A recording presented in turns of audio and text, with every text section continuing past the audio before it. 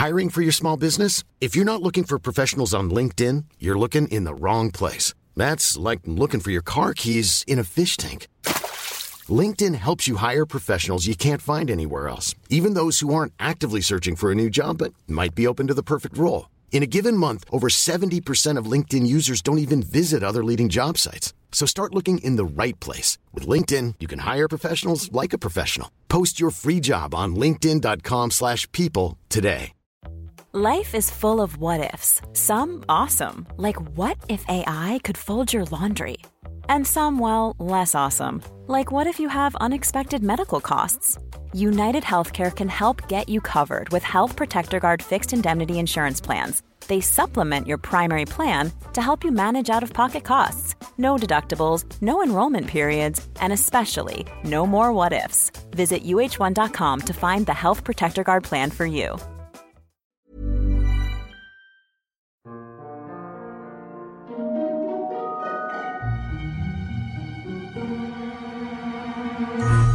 Hello everyone, and welcome to the History of Byzantium, episode 216, The Battle of Dorylaeum.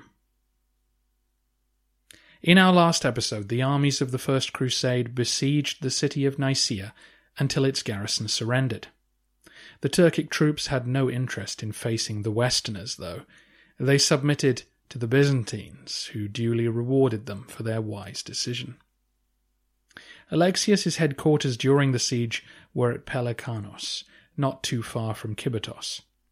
Once he'd paid off the Turks, the emperor called the leaders of the crusade to come and visit him. He planned on rewarding them generously, but he also had his eye on a few nobles who he hadn't met yet. Men like Bohemon's nephew Tancred, who had crossed the Bosphorus without swearing an oath of allegiance to the Vasilevs. This was a potentially tense encounter. As I mentioned last week, many crusaders had a bad taste in their mouth about how Nicaea had fallen. The Byzantine approach to this holy war was different to that favoured by the Latins, and now the emperor was calling them in, like good little boys, to say yes sir and thank you sir. That seems to have been Tancred's perspective anyway. Apparently he looked at the huge imperial tent they were received in and said he'd swear loyalty to Alexius if he was given a similar tent full of gifts. George Palaeologus was by Alexius's side and almost came to blows with the insolent Norman.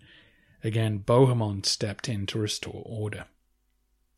Alexius waited patiently until Tancred and the others had taken the oath. He needed every senior Latin noble to publicly declare their loyalty to him. Why? Because he wasn't going on crusade, and he felt that these oaths were the most effective way of ensuring that his interests were respected.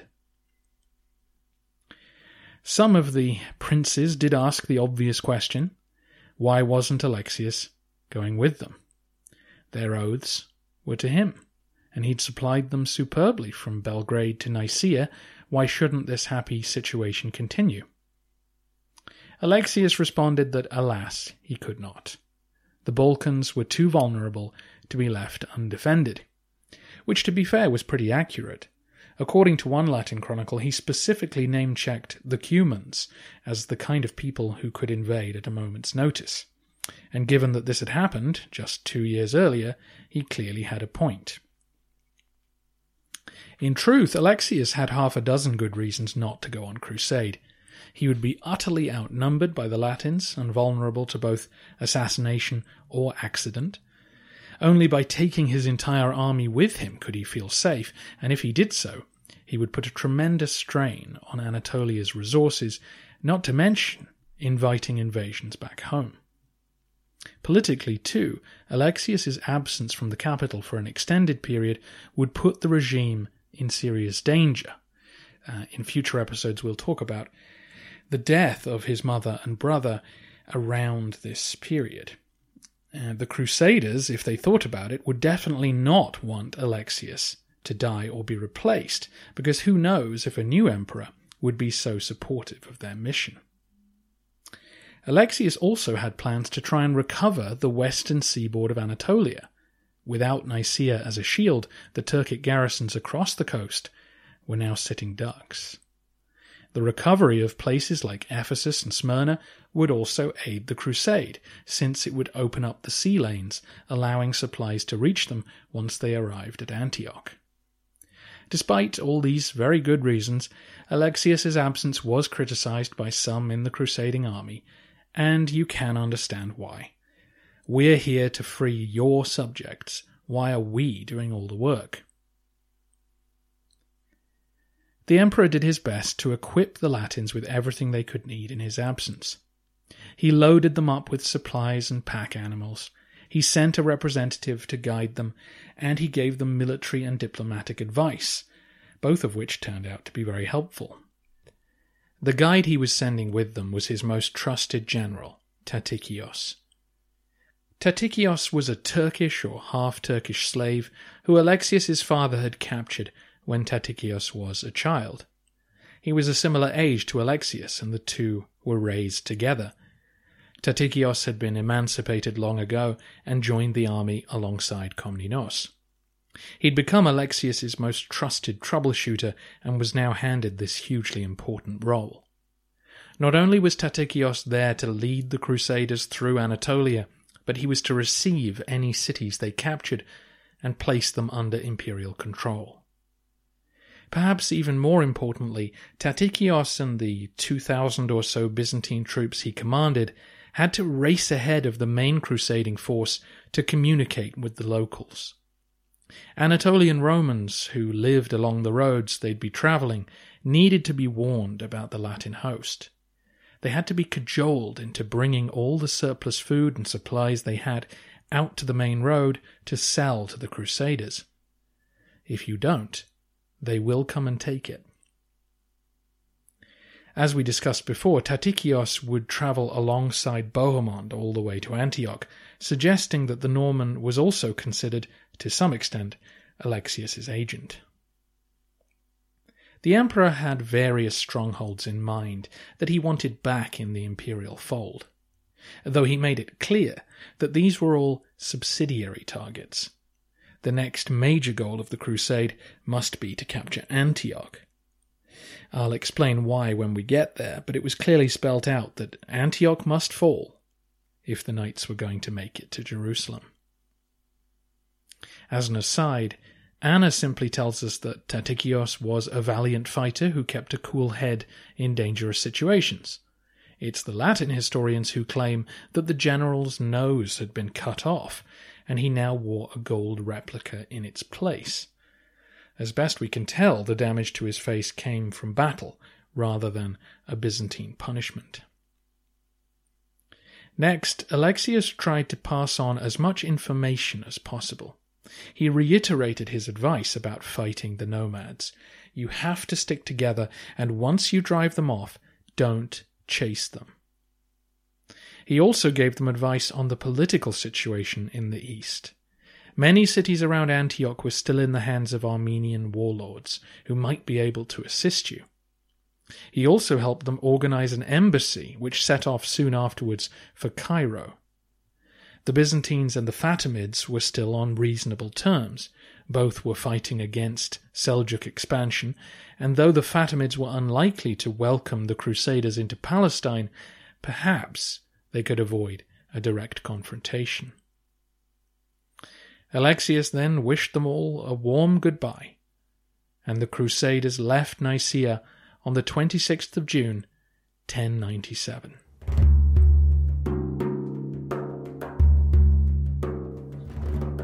As soon as the Crusaders hit the road, the challenges they faced became apparent.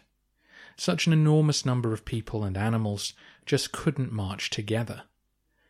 A man at the very back of the army would be about 3 days' march behind Tatikios and Bohemond at the front. This meant that by the time he reached the same spot where the vanguard had been 72 hours earlier, the grass had been flattened to mud, the wells drained dry, and neighbouring fields picked clean. In order to keep everyone fed, the army had to divide into smaller contingents, as they'd done when crossing the Balkans. The obvious problem, though, was that it made them more vulnerable to attack.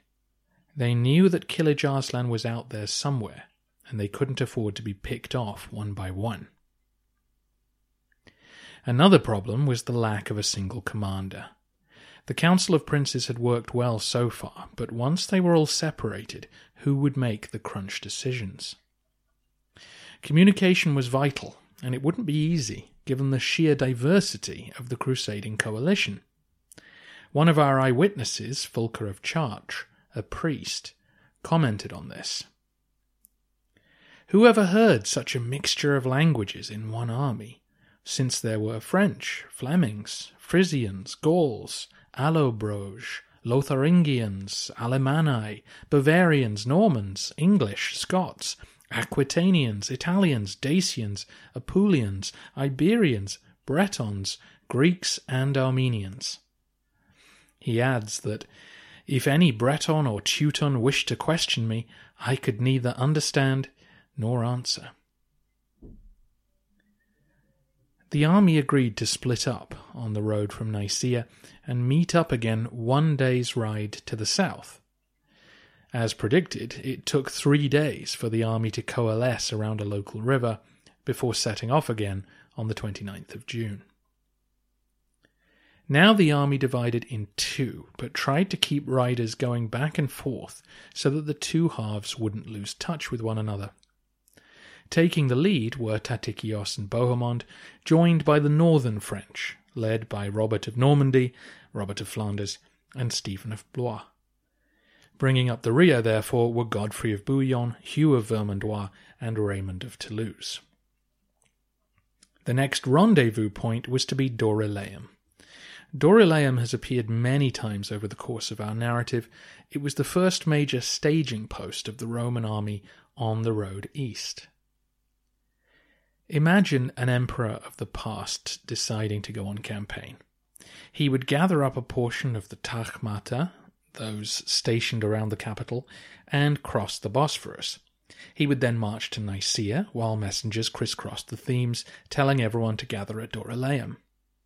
The emperor would then march out from Nicaea, taking the road that wound slowly up the 800-metre climb that took you from the coastal plain up onto the plateau.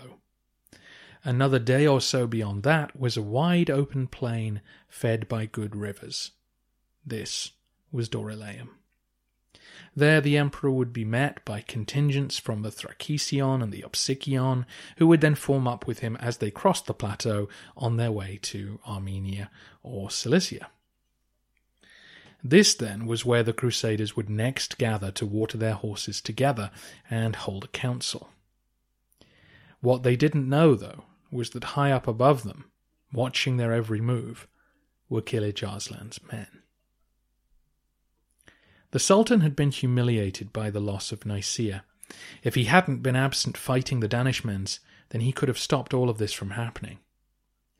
After being driven off by the Crusaders, he'd sent urgent messages to all the other Turkic groups in Anatolia, including the Danishmends themselves.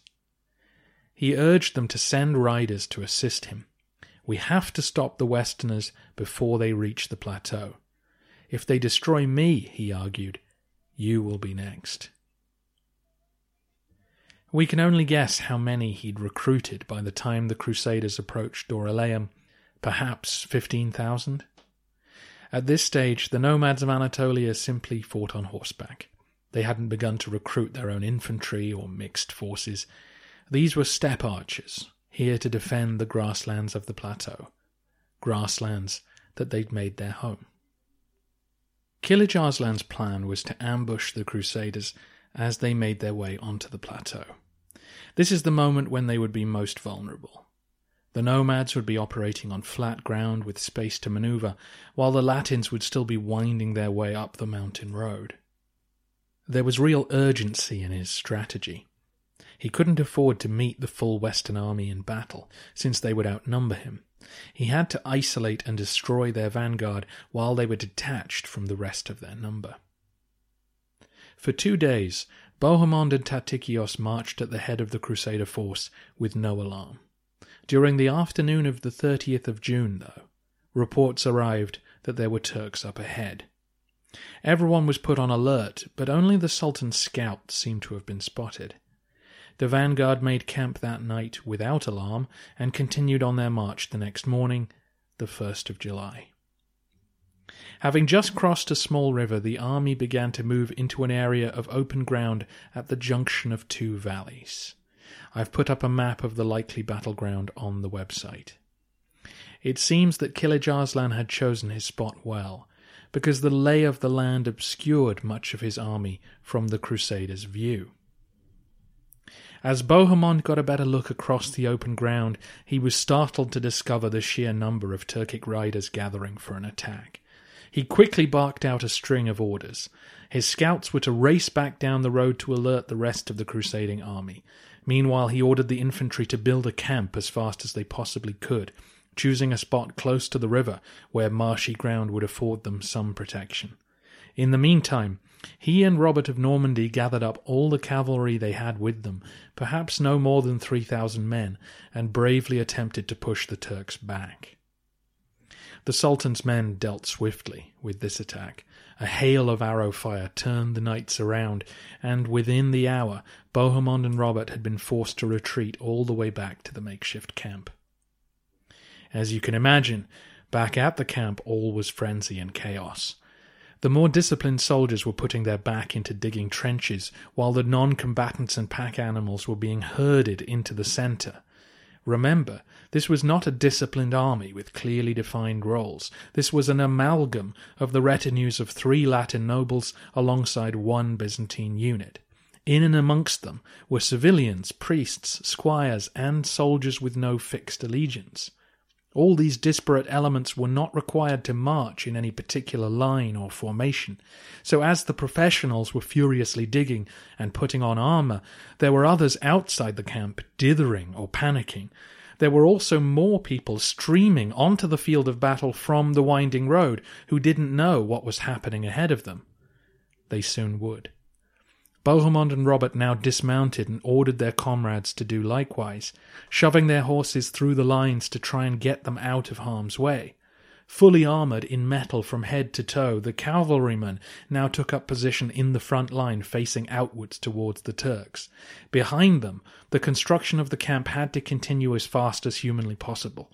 Bohemond and Robert began calling their infantrymen to line up alongside them. A human wall must face out in front of the camp to stop the Turks from getting inside. Kilij Arslan bore down on the quivering mass of humanity gathering around the camp. Hundreds of people were now trapped between Bohemond's line and the onrushing Turks. Civilians and soldiers alike were slashed to pieces as the steppe riders raced forward to press their attack. One of the northern knights, Robert of Paris, his conscience stirred by the sight of slain innocents, rushed forward to help them, only to feel the sting of multiple arrows thudding into him, slowing his movements until he was cut down by an advancing nomad. Bohemond and Robert had to scream above the din that the only way to survive was to stand firm. Do not leave the line. The Turks now began to circle their prey. I like Thomas Asbridge's description of Arslan's men as a rampaging pack of highly manoeuvrable mounted archers, itching to exploit the open ground, wheeling their nimble-footed horses in an encircling torrent, unleashing a deadly cloud of arrows. This was the steppe way. The nomads would always attempt to encircle their enemies, knowing that arrows flying in from every direction was sure to break the morale of massed infantry. They would add to their terror by yelling and shouting their war cries as they unleashed volley after volley. This certainly had the intended effect on the non-combatants. One survivor described them as screaming like demons, another that they howled like wolves. Fulker of Chartres was amongst them and described the horror at the heart of the camp. All of us, huddled together like sheep in a fold, trembling and terrified, were fenced in by the enemy on all sides, so that we could not turn in any direction. It was evident that this had befallen us because of our sins. One of the soldiers would later write of his shock at the distance the nomad's arrows could reach, either striking his armour from a great distance or sailing over him to hit an unsuspecting target in the centre of the camp. The only hope for the vanguard was to keep up an unyielding defence for as long as possible, in the hope that the rest of the Crusaders would come to their rescue. For the first hour it felt like the line could buckle at any moment. Priests were praying through floods of tears, and the screeches of people and animals gave the impression that the end was nigh. But somehow the line held. In the chaos, all Bohemond and Robert could do was stay still. They could trust their own men to do likewise, but the key to their survival was that all the soldiers stayed in close formation. Their armour gave them a chance to survive the arrow fire, and created a barrier, preventing the Turks from reaching their families and animals. Leading by example, the northern lords held grimly on in the face of constant attack. With the Latins pinned down, Kilij Arslan gave the order to break through the line. His men began charging in, on foot and horse, trying to break the Westerners up. Fierce hand-to-hand combat took place throughout the morning, Tancred's brother William amongst those who were killed. The Turks kept up constant pressure. When they weren't charging into the line, they were firing arrows from a distance. But as the minutes turned to hours, hope was kindled. Women began to sneak across the marshland, filling buckets with water from the river and bringing it to the grateful knights. Trapped inside their metal cocoons, many would have perished without this refreshment. Meanwhile, prayers and chants went up and down the line, encouraging everyone to stay strong. According to a member of Bohemond's entourage, this coalesced into the call, "Come what may, stand firm in the faith of Christ, and have faith in the victory of the Holy Cross, because today, if it pleases God, all riches shall be given you." Or, in a more direct translation, "Today, if it pleases God, you will all become rich." It's a great insight into the mentality of the soldiers. Remember that this was written long after Jerusalem was taken. The author could have cleaned it up and removed any mention of plunder, but instead he felt it was not only laudable, but entirely relevant to what kept men fighting when the odds were against them. The Turks were struggling to fully encircle the camp. It was somewhat protected by the edge of the plain and the marshy ground which the nomads were reluctant to ride across. But with the morning wearing on, riders became bolder, daring to dart across the bog and break into the camp. To the horror of the civilians, Turkish soldiers suddenly appeared amongst them, swords raised, thrashing at anything that moved. The foot soldiers soon overwhelmed them and closed the gaps in the line, but it was clear that if relief didn't arrive soon, they would lose this struggle. Another witness claims that some of the women began making themselves up, preparing for the inevitable Turkish victory by trying to look pretty enough not to be killed on the spot. Hours earlier, Bohemond's scouts had raced the 2 or 3 miles back down the road to find Godfrey and Raymond's men. That might not sound like a great distance, but remember that the Crusader line stretched for miles and miles further back. By the time the news had filtered down the line and decisions were being made, another hour had passed. Fortunately, there was no confusion about what needed to be done. Godfrey, Raymond, and Hugh of Vermandois all strapped on their armour and mounted their horses, instructing their followers to do likewise. The cavalry had to be the ones to race ahead to relieve the northerners, but even acting quickly, it still took the relief force all morning to reach the battlefield. The road ahead of them was choked with people and pack animals, all slowly climbing the mountain road. Riding as fast as they reasonably could, the knights arrived at the plain around noon. Bohemond had been fighting since around 7 in the morning, and his relief must have been palpable. Still, the battle was far from over. First to arrive was Godfrey of Bouillon with 50 knights. Yes, just 50. The relief force was arriving in dribs and drabs. Godfrey charged at what he thought was Kilij Arslan, causing the Turks to break off their attack on the camp and turn to meet the new arrivals. Soon, Raymond of Toulouse and Hugh of Vermandois appeared with more knights. Now the Turks began to falter. They still outnumbered the Latins, but they were very tired from a full morning's battle and had loosed most of their arrows. Turning to face the newcomers also exposed their flank to Bohemond. As the two sides engaged, Kilij Arslan looked on nervously. The day could still be his, but the clock was ticking loudly. Suddenly, another detachment of the southern French appeared behind the Turkish line. Supposedly, they were led by Adhemar of Le Puy, the papal legate, though some have their doubts about that. By luck more than design, these knights had clambered up a neighbouring hill to avoid the cluster of soldiers and dead bodies now piling up at the natural entry point to the plain. As they rode down onto the open ground, they found themselves to the rear of the Turkish line. Spotting the Sultan's camp unguarded, they made straight for it. Turning around sharply, Kilij Arslan saw disaster about to unfold. Now he was the one being encircled, and even Bohemond's men were edging forward to engage. Before a panicked rout could develop, the Sultan gave the signal to retreat. The Turks galloped across the field towards their camp, only to find crusaders busy killing and looting. They rode on past it and fled the battlefield. The fresher knights gave chase, and ignoring Alexius's instructions, some would pursue the Sultan for the next 2 days. Fortunately for them, the Turks had given up, and no ambushes were laid.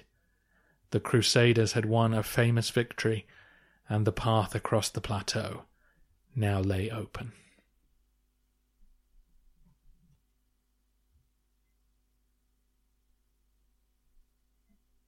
The Battle of Dorylaeum was a great victory for the Crusaders. Once again they had overcome the difficulties of their unwieldy, unorganized state and used their superior numbers to their advantage. Historian John France notes that there was a lot of luck involved in the early stages of the crusade.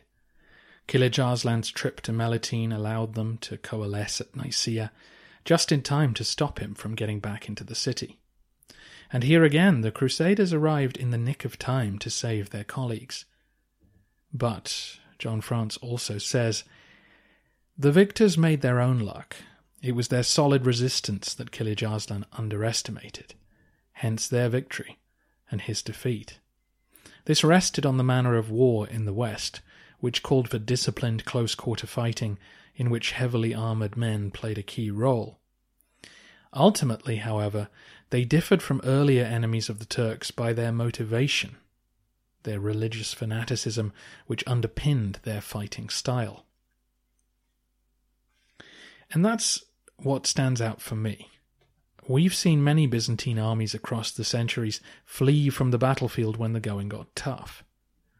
And it's not really about styles of fighting or nationality or even training sometimes. It's about morale and motivation and belief. When men stand and fight and refuse to retreat, more often than not they emerge victorious. But many will die if you do this. One of the problems with Byzantine armies was that they could always run home. Byzantine armies were usually a combination of recently conscripted infantry alongside the professional cavalry. When battles became heated, the foot soldiers often panicked and fled for their homes. Even if that was a month's march away, they still had somewhere to aim for. The Crusaders, of course, had more motivation than your average Byzantine soldier. They were on a religious mission, and some were dreaming of riches that might transform their lives. But they also had nowhere to run to. The civilians amongst them, the most likely to want to run away, stayed. If they ran, they'd be alone in a foreign country and even more likely to die. That's the kind of motivation that money can't buy, and it was crucial in transforming defeat into victory. There is a tragic aspect to the Crusader victory from a Byzantine point of view. As Anthony Caldelis points out, this was how the Battle of Manzikert was meant to play out. As you may recall, Romanos Theogenes also divided a giant army in two as he approached the city of Manzikert. But the other half of his force fled when they came into contact with Alp Arslan's troops. If that army had stayed together and come to their emperor's aid, then the Romans may have won the day. They may have won a peace treaty that would have saved Anatolia from further harassment. It's also worth noting that no other Christian army would ever enjoy this kind of success again. If you face steppe archers on open ground, you must have overwhelming superiority of numbers. It's the only way to withstand their arrow fire and push them back. Future crusading and Byzantine armies will fail to heed this lesson and come to grief on the Anatolian plateau. In the aftermath of the battle, the Crusaders took some well-earned rest. They still hadn't actually reached Dorylaeum. Remember that they were ambushed as they reached the plateau, about 20 miles from their actual destination. But since those writing the histories didn't know the local place names, the battle was named after the army camp they were headed for. According to one chronicler, 4,000 Christians died in the battle, and 3,000 Turks. It's impossible to say how accurate those numbers are, but graves had to be dug, so maybe he had an accurate count. Over the next few days, stories were told long into the night about this glorious victory, and everyone involved seems to have agreed that the key figure in their success was Bohemond. 14 years earlier, Guiscard's son had been in a similar position. At Larissa, in central Greece, Alexius's nomads had pinned his army down, and he'd urged his men to stand and fight. They had routed instead. Faced with the same scenario, Bohemond had been determined to change the outcome. After establishing a line around the camp, Bohemond and Robert of Normandy had led by example, fighting in the front line, never giving an inch, and encouraging their men to stay the course. They were now heroic figures to the rank and file. Some men had given up everything to come east. They had seen their friends die. They had been ill and hungry and miserable. Now they were dividing the Sultan's treasure between them, and they owed it all to the protection of the Lord and the leadership of Bohemond. The Sultan's camp contained many fine things. Amongst the loot that was acquired was gold and silver, fine swords and shields, wine, grain, horses, camels, and other pack animals. By the way, none of the Crusader histories mentions Tatikios or the Byzantines, even though they must have fought in the front line throughout the battle. There was little incentive in glorifying their role in these events. Back at Constantinople, the news was greeted with great cheer. The reconquest of Western Anatolia could begin. Next time on the podcast, the Byzantine troops will descend on Chaka's base at Smyrna, determined to take their cities back, while the Crusaders will press forward across the plateau. While the Byzantines will enjoy great success, the Crusaders will suffer terribly. The Anatolian plateau is an arid place in high summer, and Kilij Arslan was not finished yet. The Sultan adopted a scorched earth policy to deny the Westerners the resources they needed to survive in this alien terrain.